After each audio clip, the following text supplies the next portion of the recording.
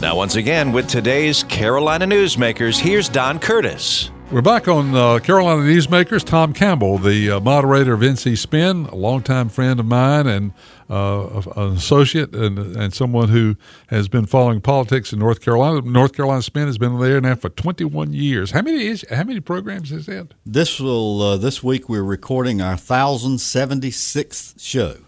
That's a lot. Of television. That's a lot of television. Yeah, I tell people we've been young, we've been old, we've been thin, we've been fat, we've had hair, we haven't had hair. You've just about seen the evolution of, particularly of the regulars on the show, John Hood and Chris Fitzsimons. You've seen us evolve over a period of 20 years. Well, it's an interesting concept, and it really does give you both sides of every issue. And that is something that is sort of missing. You know, we were talking about the days of Walter Cronkite and back in the days where we had three television networks. Station, yeah. Now what we have is people watching the channel that they already agree with. Exactly. And so they get supported in their belief, and that's probably not good. The best thing for people to always be is challenged to think. I think so. Yeah. And so we don't have much of that with the cable news channels. People tend to watch the one that they already agree with. And, you know, Ted Turner had such a great idea in 1980 with the cable news network. He really did. He said, give me 15 minutes and I'll give you the world. Yeah. He'll tell you what's going on. We've evolved from that.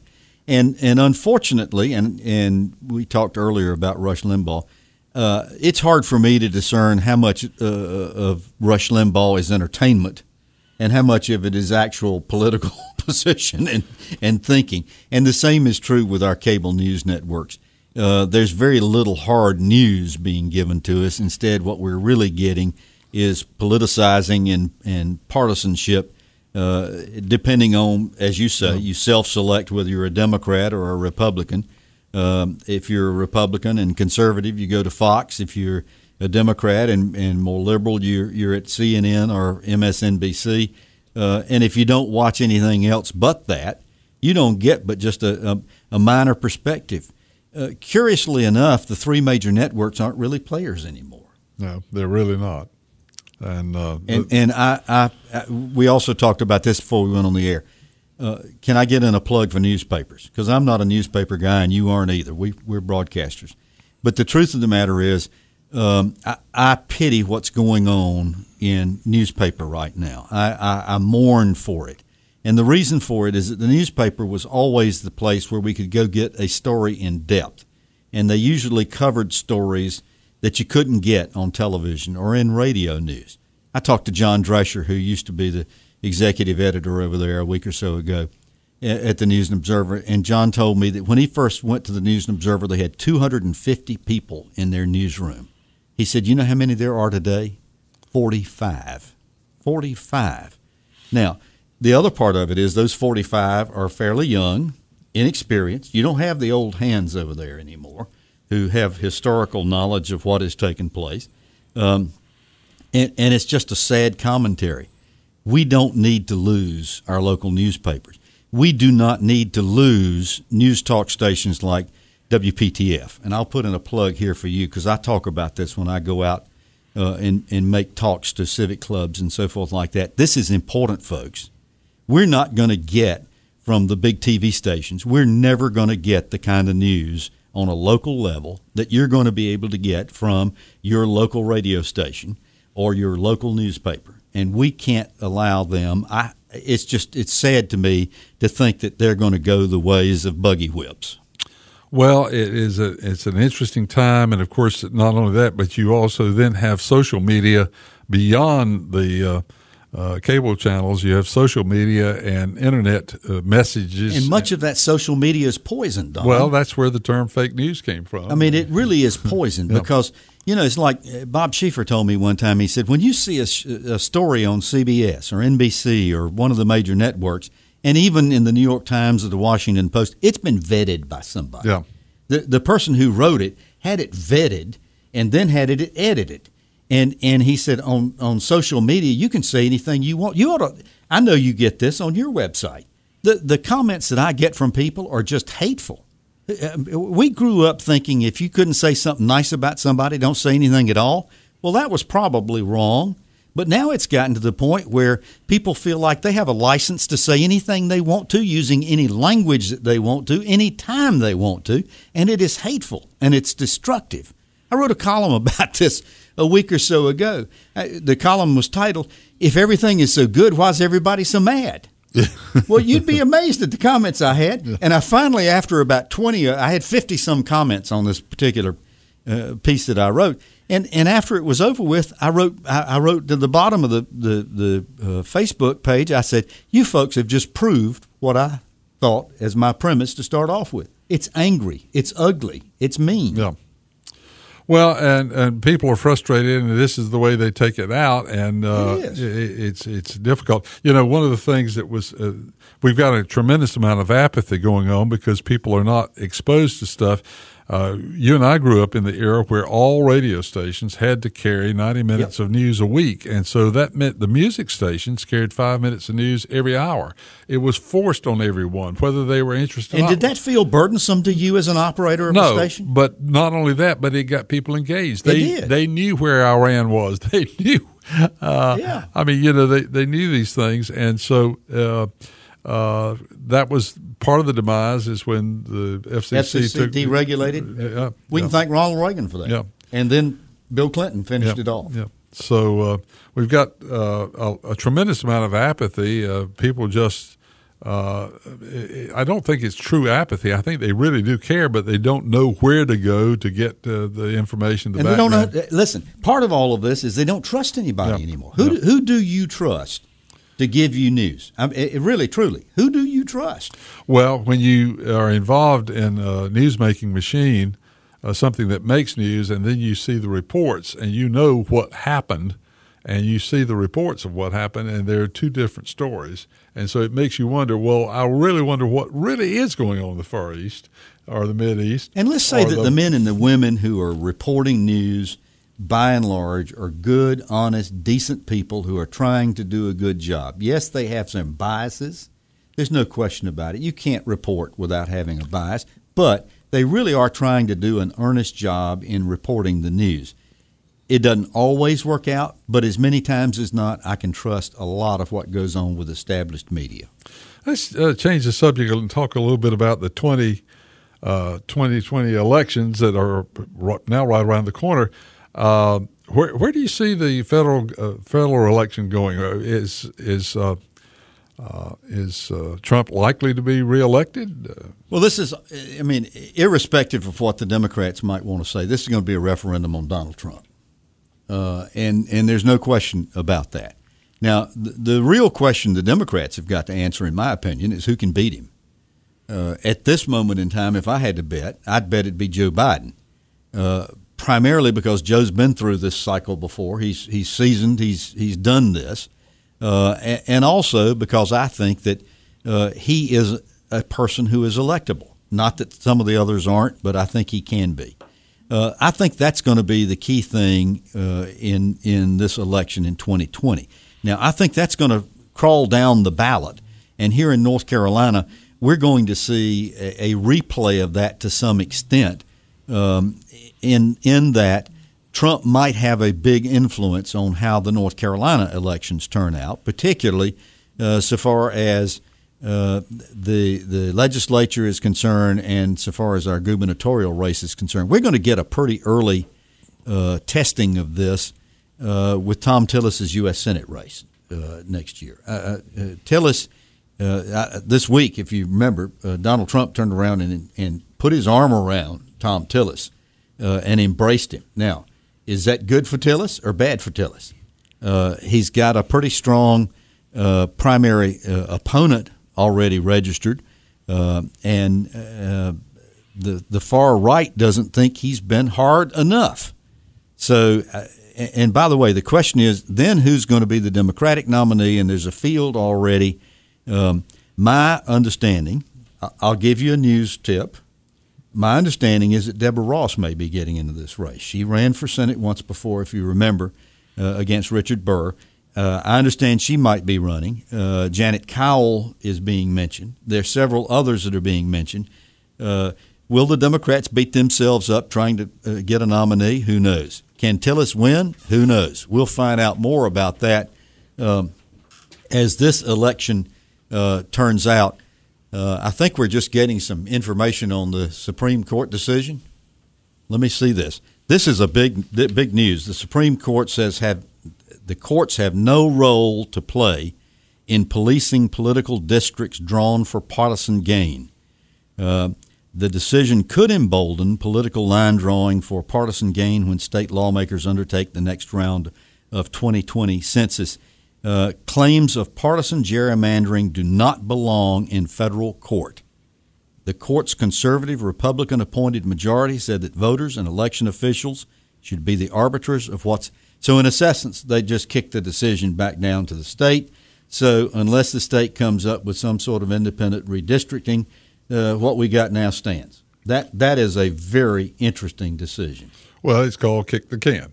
That's it. You got it. Kick the can. I should have just said that to start off with. Kick the can is always – when you don't know what to do, the best thing to do is kick the can. We've done it again. Yeah. Well, that's interesting. And this is very interesting because the court, the people have been all of the United States have been looking to the court to give us some guidelines as to what does or doesn't constitute fair redistricting. This court just essentially said, hey, we ain't getting into that.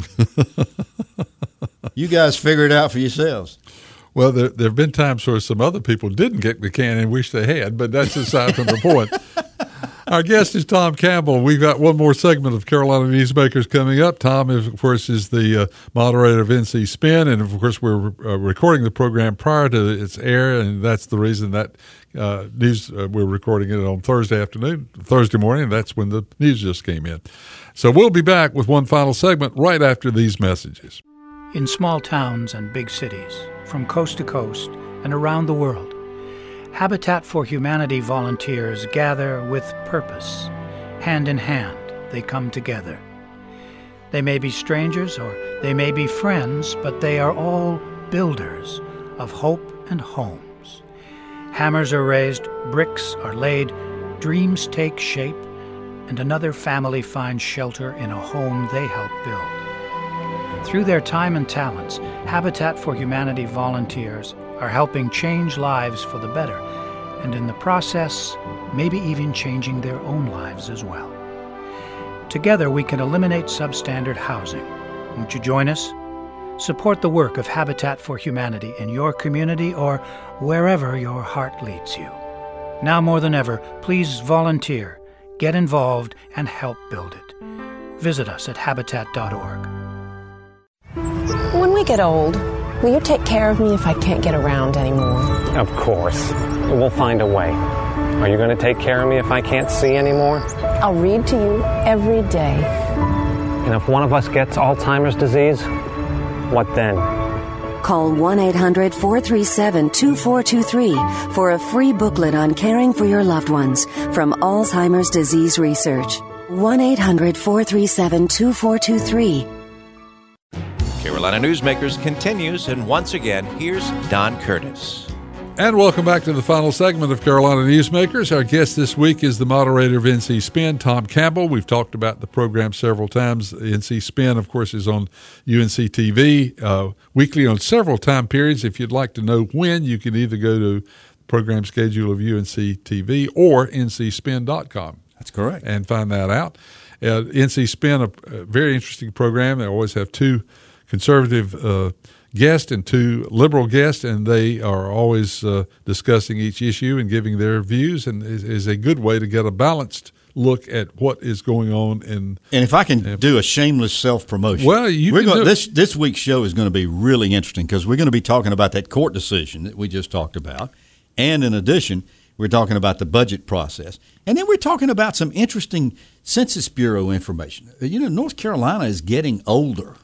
Well, it is, and of course, this is a popular place for people to retire. And so not only are we getting growth with young people, but we're also getting growth because this is a great state to live in.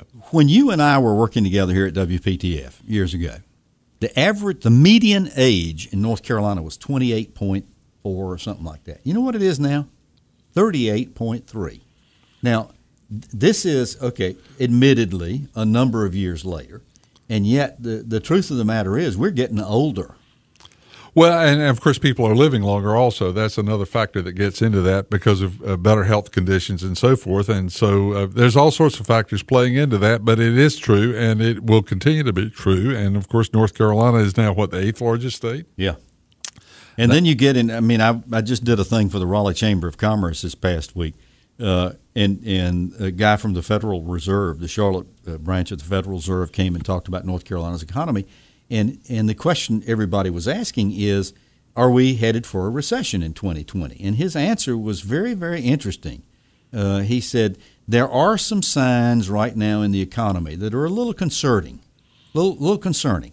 But he said, if I had to bet, I'd say that we are not going to have a recession in 2020. Furthermore, if anybody's going to survive and thrive during this, it's going to be North Carolina and especially the Raleigh area. Well, I think we have finally found ways to balance off. And, of course, there was great lessons learned in the last deep recession that we had. Hopefully. We learned a lot of lessons during that I think will long be remembered, and that may save us from having anything close to that kind of recession if we have one. It is an economic cycle. I mean, it is. It is. There's going to be ups and downs. But he said this is really interesting. He said, good economies don't just die. They're murdered. He said there's always been something, the Arab oil embargo, the housing crisis. Yeah. I mean, think about it. There's always been something that has triggered the downturns and the recession. And he said what we at the Fed look at is what are the triggers? What are the things that we can see?